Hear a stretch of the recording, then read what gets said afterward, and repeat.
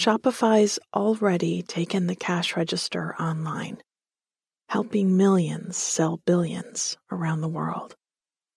But did you know that Shopify can do the same thing at your retail store? Give your point of sale system a serious upgrade with Shopify. Connect with customers in-line and online. Shopify helps you drive store traffic and plug-and-play tools built for marketing campaigns, from TikTok to Instagram and beyond. Get hardware that fits your business. Take payments by smartphone, transform your tablet into a point-of-sale system, or use Shopify's POS Go Mobile device for a battle-tested solution.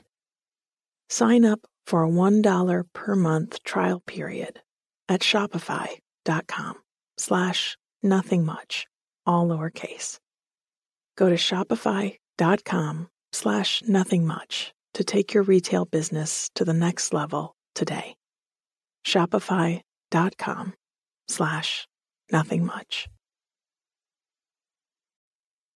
Welcome to Bedtime Stories for Grown-ups, in which nothing much happens. You feel good, and then you fall asleep. I'm Catherine Nicolai. I write and read all the stories you hear on Nothing Much Happens, with audio engineering by Bob Wittersheim. You can subscribe to our ad-free and bonus episodes, buy merch, and my book, all at nothingmuchhappens.com. Every episode is someone's first, so I like to explain how this podcast works. I'm going to tell you a story to help you relax and drop off into sleep. I'll tell it twice, and I'll go a little bit slower the second time through. The story is like a landing pad for your mind, a soft place for it to rest. If you find yourself still awake at the end of the first or the second telling, don't worry. Take your mind back to the beginning of the story and walk yourself back through the details that you remember, especially any bit that felt particularly cozy. By doing this, you train your brain and body to wind down. And the more often you do it, the faster you will fall asleep. So have a little patience at the beginning. Now, lights out, campers. It's time to snuggle yourself down into the most comfortable position you can find. Notice how your sheets feel, how good it is to be in your bed and about to fall asleep. I'll be right here, keeping watch with my voice. So please, let go. Relax. Let's take a slow, deep breath in through the nose and sigh through your mouth. Nice. One more like that. Breathe in and out. Good. Our story tonight is called Auld Lang Syne, and it's a story about daybreak on a new year. It's also about a little book with a page missing, what we let go of and what we keep, and the scent of wood smoke on a January morning. Auld Lang Syne. I hummed the melody under my breath. I had been for a few days, since we'd all sung it, stumbling over some of the words around the bonfire as the sun came up. I'd always loved that song, which at first puzzled me with its lyrics, though its undercurrent had always been perfectly clear. Should old acquaintance be forgot and never brought to mind? It was a song often sung by friends at the end of the year, so it felt like a resounding no should follow that line. The answer came in the chorus, if you knew the translation. For Auld Lang Syne, my dear. For old time's sake. It was about reminiscences, about things shared and not forgot, less maybe the things we needed to let go of. That was what that morning had been about. We'd sat in the pre-dawn light on logs and patio chairs that had had the snow swept off of them. We were bundled in our coats, and the fire lit our faces. I could smell the earthy spice of the smoke, and under it, the cold, clean scent of snow. We'd each brought a little notebook or journal and something to write with. I'd brought a favorite of mine, small, just about the size of my palm, and covered in simple brown paper. I'd been given it a year or so ago, a gift from a friend who'd seen it in a craft fair and thought of me. At first glance, it was too plain, and I'd been on the verge of being insulted that such a bare, boring object had brought me to mind. But when I opened it, I found that each page was a different color. Some had outlines of flowers and insects printed on them. Others showed the shapes of continents and boats on the ocean. Some were lined for writing, and others held a network of squares for drawing. The shades ran the gamut from pale pastels to rich, dark ruby red and velvet green. For those pages, I used pens with silver or gold ink. I treasured it because it was first a beautiful object all by itself, and then because my friend had recognized me in it. Simple, unassuming on the outside, full of secret magic when you looked closer. And that felt very good. Along with my favorite journal, I'd brought my favorite pen. Well, honestly, I have a few favorites there. Some for their color, or the way the ink flows when I'm writing. But I loved this one for its short brass body and the long, pretty feather attached to the end. It was a fake feather, certainly, and dyed in a swirl of pretty colors. I liked to pause as I journaled and let the plume brush over my cheek or drag it between my fingers. I guessed that writers who'd used real quills when those were the tools of the day had done the same. Eased a moment of writer's block with the soft distraction of fluffy barbules against an upper lip.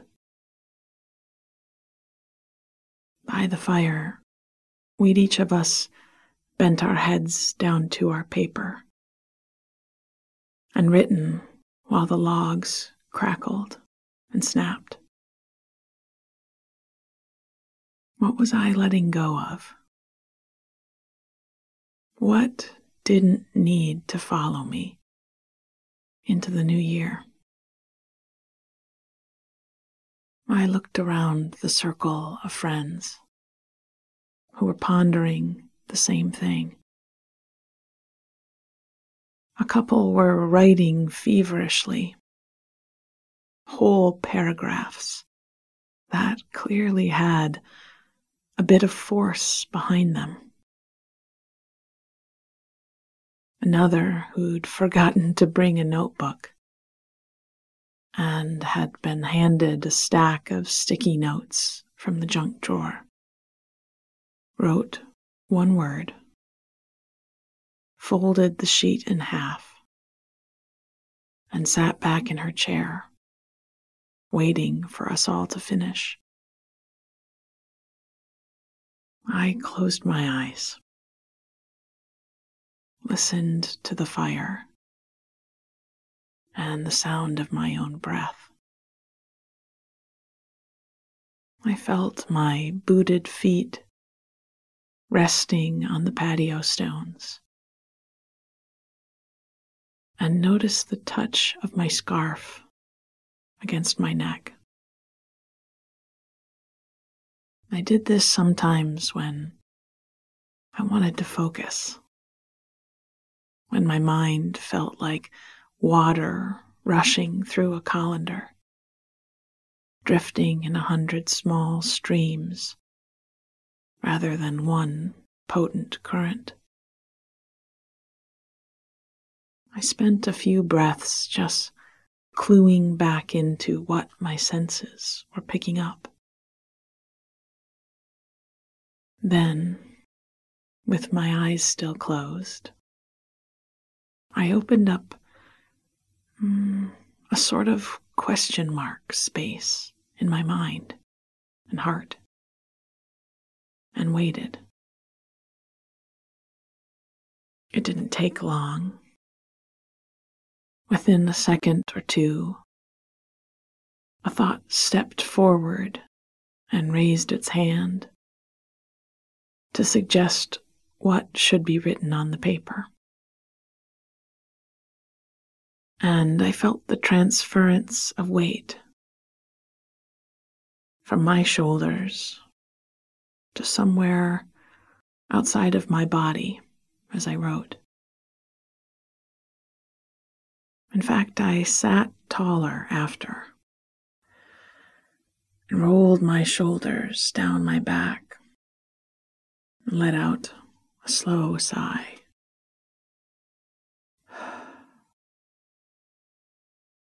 I didn't like the idea of ripping paper from my journal.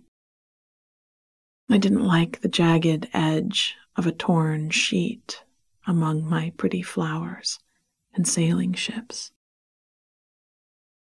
So I'd written my words on the center page that was held in place with a couple of metal brads. I eased up their fasteners and slid the whole page out. I tucked my feathered pen into the book and closed it back up. Around the circle, my friends were folding up their papers, tucking journals into pockets, and sipping coffee from travel mugs. Somebody cleared their throat and asked, "Are we ready?" We nodded at each other across the fire. The sky was turning a pale orange, and the day was about to break. One of my friends had folded his paper into an airplane, and he sent it sailing into the fire. It made us all laugh and broke the serious feeling into something more manageable.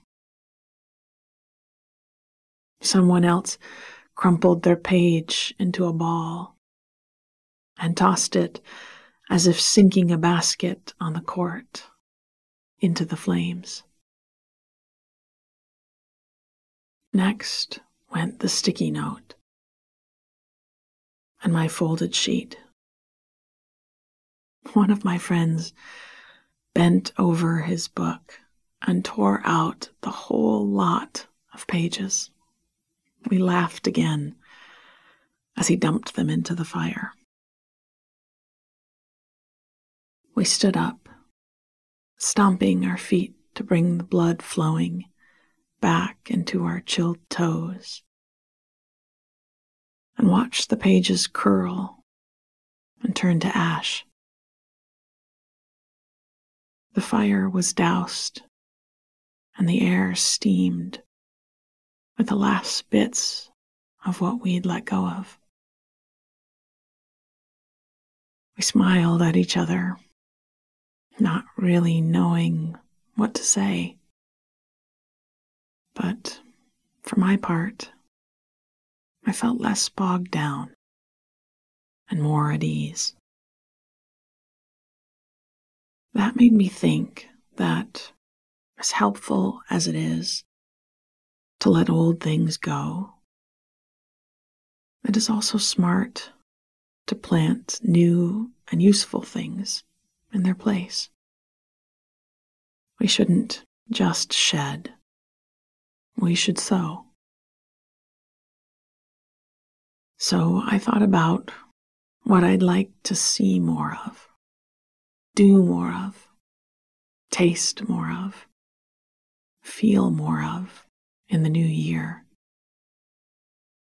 and pulled those hopes and plans into me with deep breaths. Then I raised my mug and toast to my friends and the new year, and sang in a small but unafraid voice. Should old acquaintance be forgot and never brought to mind? And they generously joined in with me.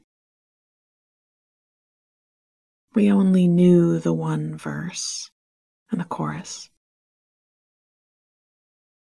but we sang it through twice as we trailed out through the yard and into the street to walk to town for breakfast.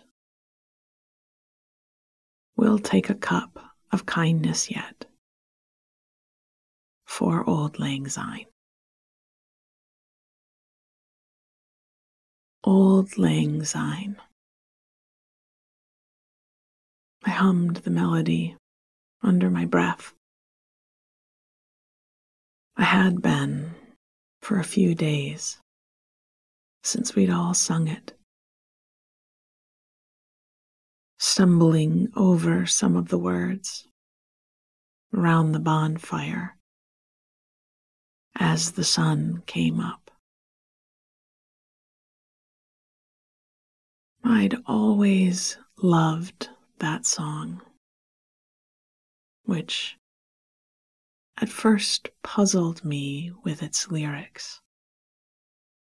though its feeling, its undercurrent, had always been perfectly clear. Should old acquaintance be forgot and never brought to mind? It was a song often sung by friends at the end of the year. So it felt like a resounding no should follow that line. The answer came in the chorus, if you knew the translation. For Auld Lang Syne, my dear, for old time's sake. It's about reminiscences, about things shared and not forgot. Less maybe the things we needed to let go of. That was what that morning had been about. We'd sat in the pre-dawn light on logs and patio chairs that had had the snow swept off of them. We were bundled in our coats, and the fire lit our faces. I could smell the earthy spice of the smoke, and under it, the cold, clean scent of snow. We'd each brought a little notebook or journal and something to write with. I'd brought a favorite of mine, small, just about the size of my palm, and covered in simple brown paper. I'd been given it a year or so ago, a gift from a friend who'd seen it at a craft fair and thought of me. At first glance, it was too plain, and I'd been on the verge of being insulted. That such a bare, boring object had brought me to mind. But when I opened it, I found that each page was a different color. Some had outlines of flowers and insects printed on them. Others showed the shapes of continents and boats on the ocean. Some were lined for writing, and others held a network of squares for drawing. The shades ran the gamut from pale pastels to rich, dark ruby red and velvet green. For those pages, I used pens with silver or gold ink. I treasured it because it was first a beautiful object all by itself, and then because my friend had recognized me in it. Simple, unassuming on the outside, full of secret magic when you looked closer. And that felt very good. Along with my favorite journal, I brought my favorite pen. Well, honestly, I have a few favorites there. Some for their color, or the way the ink flows when I'm writing. But I loved this one for its short brass body and the long, pretty feather attached to the end. It was a fake feather, certainly, and dyed in a swirl of pretty colors. I liked to pause as I journaled and let the plume brush over my cheek or drag it between my fingers. I guessed that writers who used real quills when those were the tools of the day had done the same. Eased a moment of writer's block with the soft distraction of fluffy barbules against an upper lip. By the fire, we'd each of us bent our heads down to our paper and written while the logs crackled and snapped. What was I letting go of?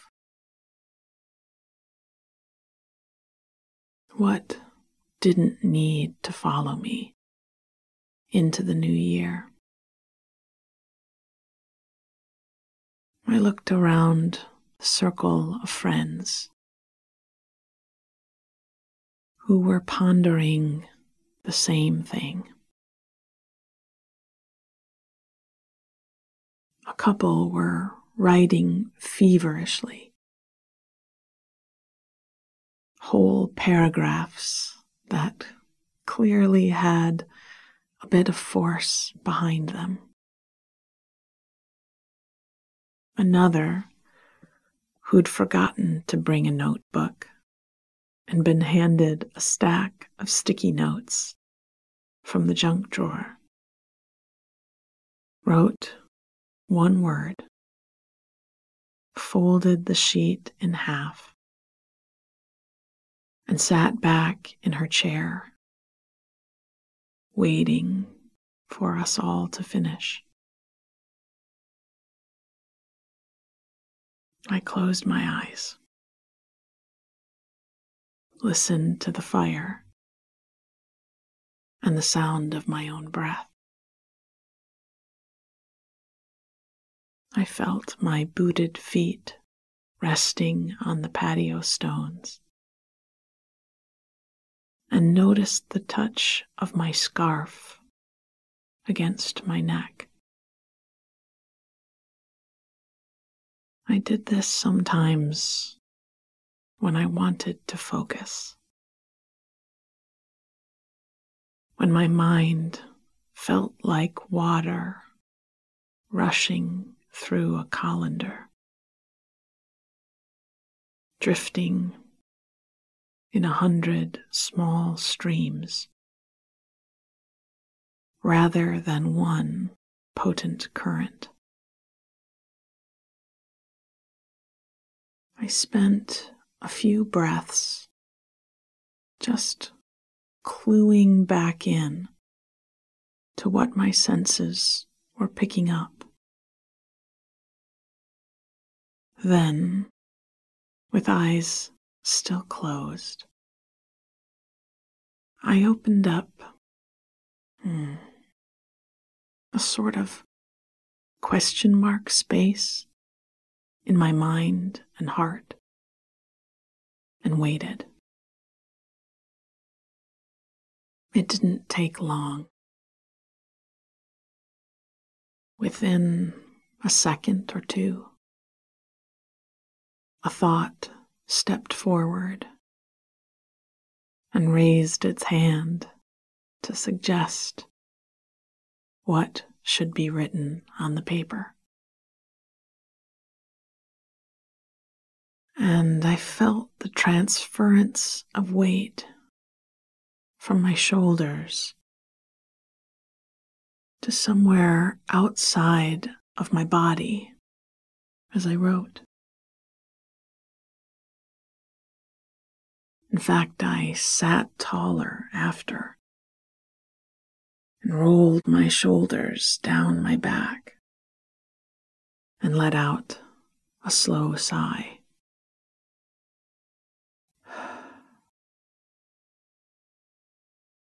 I didn't like the idea of ripping paper from my journal.